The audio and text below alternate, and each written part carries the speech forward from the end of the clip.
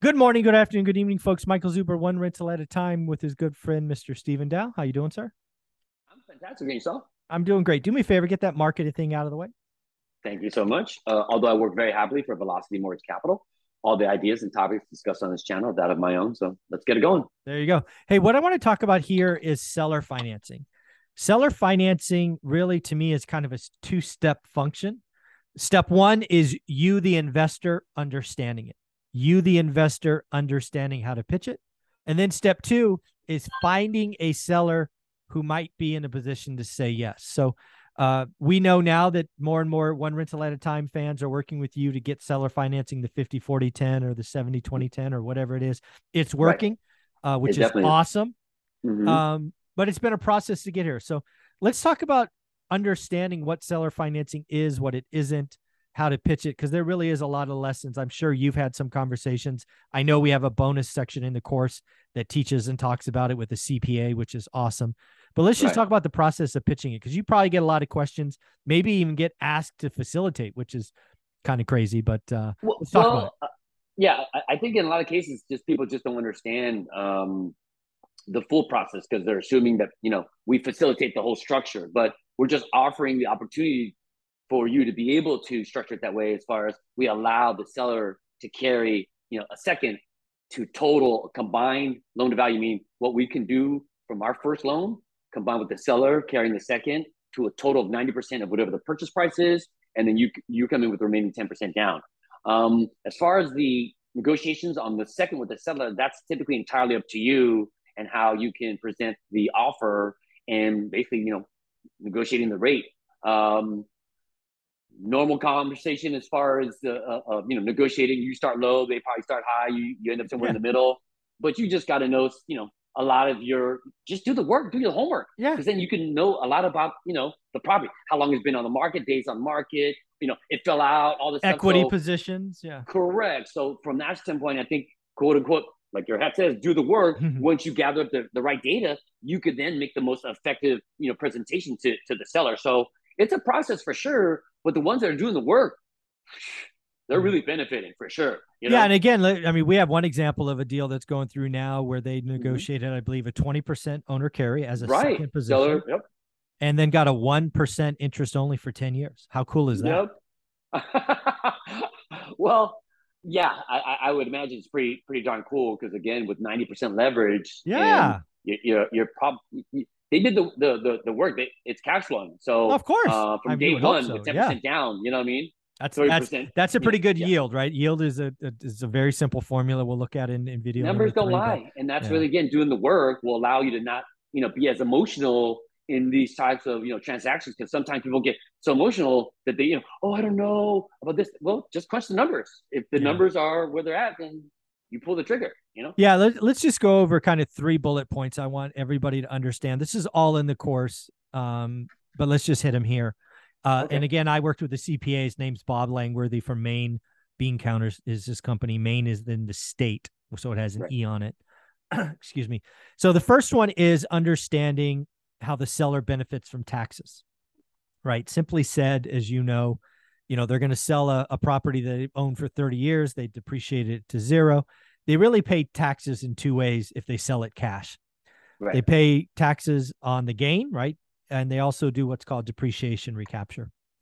If they do a seller second at, say, 40% or 50%, or heaven forbid, they carry the whole thing at Right. 90%, that's called an installment loan. And that is treated different. Your year Right. one taxes fall through the floor. And Bob Langworthy goes through lots of examples in the course. But that's the first thing, right? The seller benefits from spreading their tax burden over years, basically Right. the length of the note, which is pretty cool. Does that make sense? Oh, it totally makes sense. Again, I'm relying on your expertise, Uh-huh. although I might have the ethnicity to assume that I would probably be good with the accounting lingo. But I'll defer to my Caucasian brother at this time. There you go. There you go. Well, so that's the first thing. Again, this is why seller financing is a process. You, the investor, Mm-hmm. must invest the time to Right. get comfortable with all this. If you are talking to an owner of a fourplex and you Mm-hmm. are hemming and hawing and not sure, they are going to run away. Right. But if you go through the course, earn the vocabulary, earn the, understand the going on and pitch this, depreciation recapture, delaying, spreading your tax risk. If you understand that, and then they go validate with their accountant and go, oh, well, your CPA said the same thing my CPA did, you're in a home stretch. Number two, maintain income. Why do you think most landlords bought investment properties, right? Especially if it's a landlord that owned it for 30 years. They bought it for income. They are now probably later in life. That's just how time works. Right. And they're maybe getting a little tired of the daily grind, but they like the income. So you can work a deal if it's the 50, 40, 10 where they walk away with some money. Maybe they want 30%. Great. Do that deal, right? Do a 50, 30, what would that be? 20, whatever it is. But get creative, right? Give them some walk away money and then give them a payment every month. It's surprising how many sellers, like in your example, the deal you're working on will give you below market interest rate. Right. I don't know if you guys know this, but 1% is below market. I'm just saying. It just is today. In case that's news to you, but you can get those on seconds. I've done it.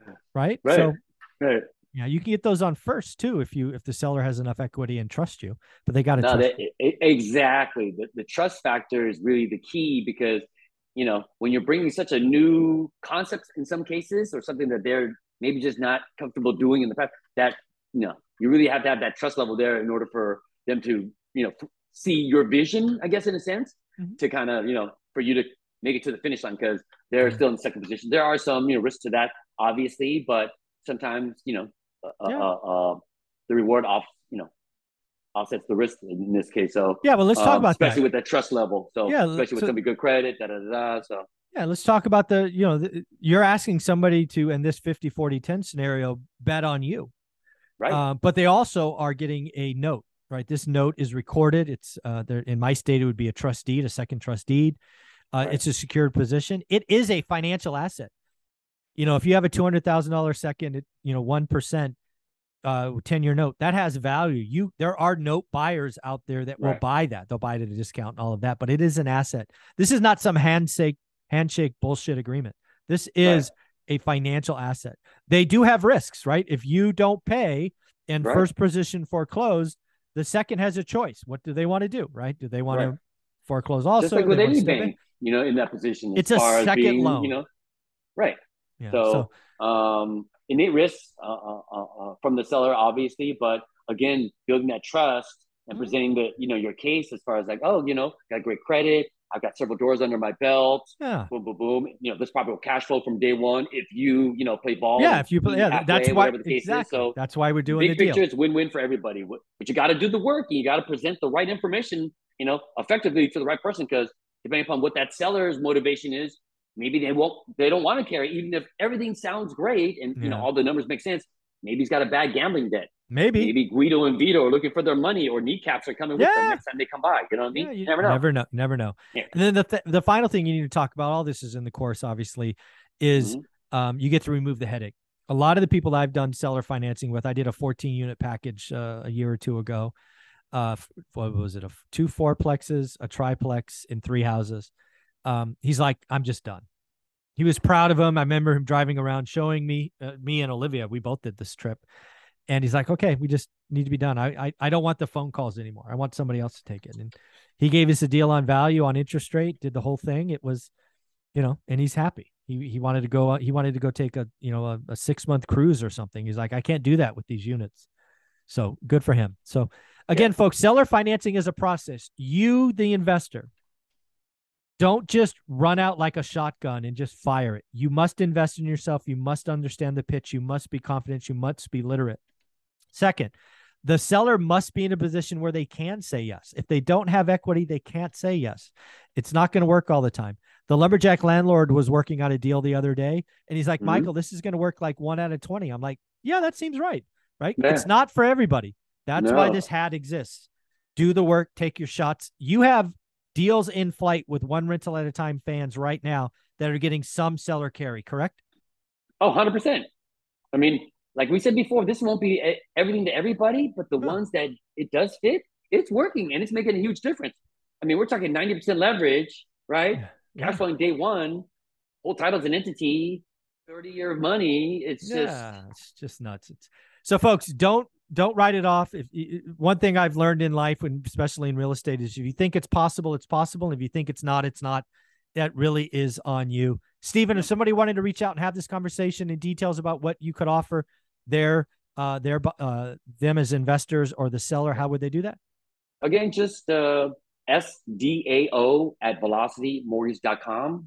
You just shoot me an email in the subject line, ORAAT for the acronym, one rental at a time. In the body of the email, brief description, what you're looking for, property type, address would be great. If not, city and state, maybe where you're investing in. And then best phone number to reach you at, typically 24, 40 hours, I'll be in touch. Awesome. Thanks, buddy. Appreciate you.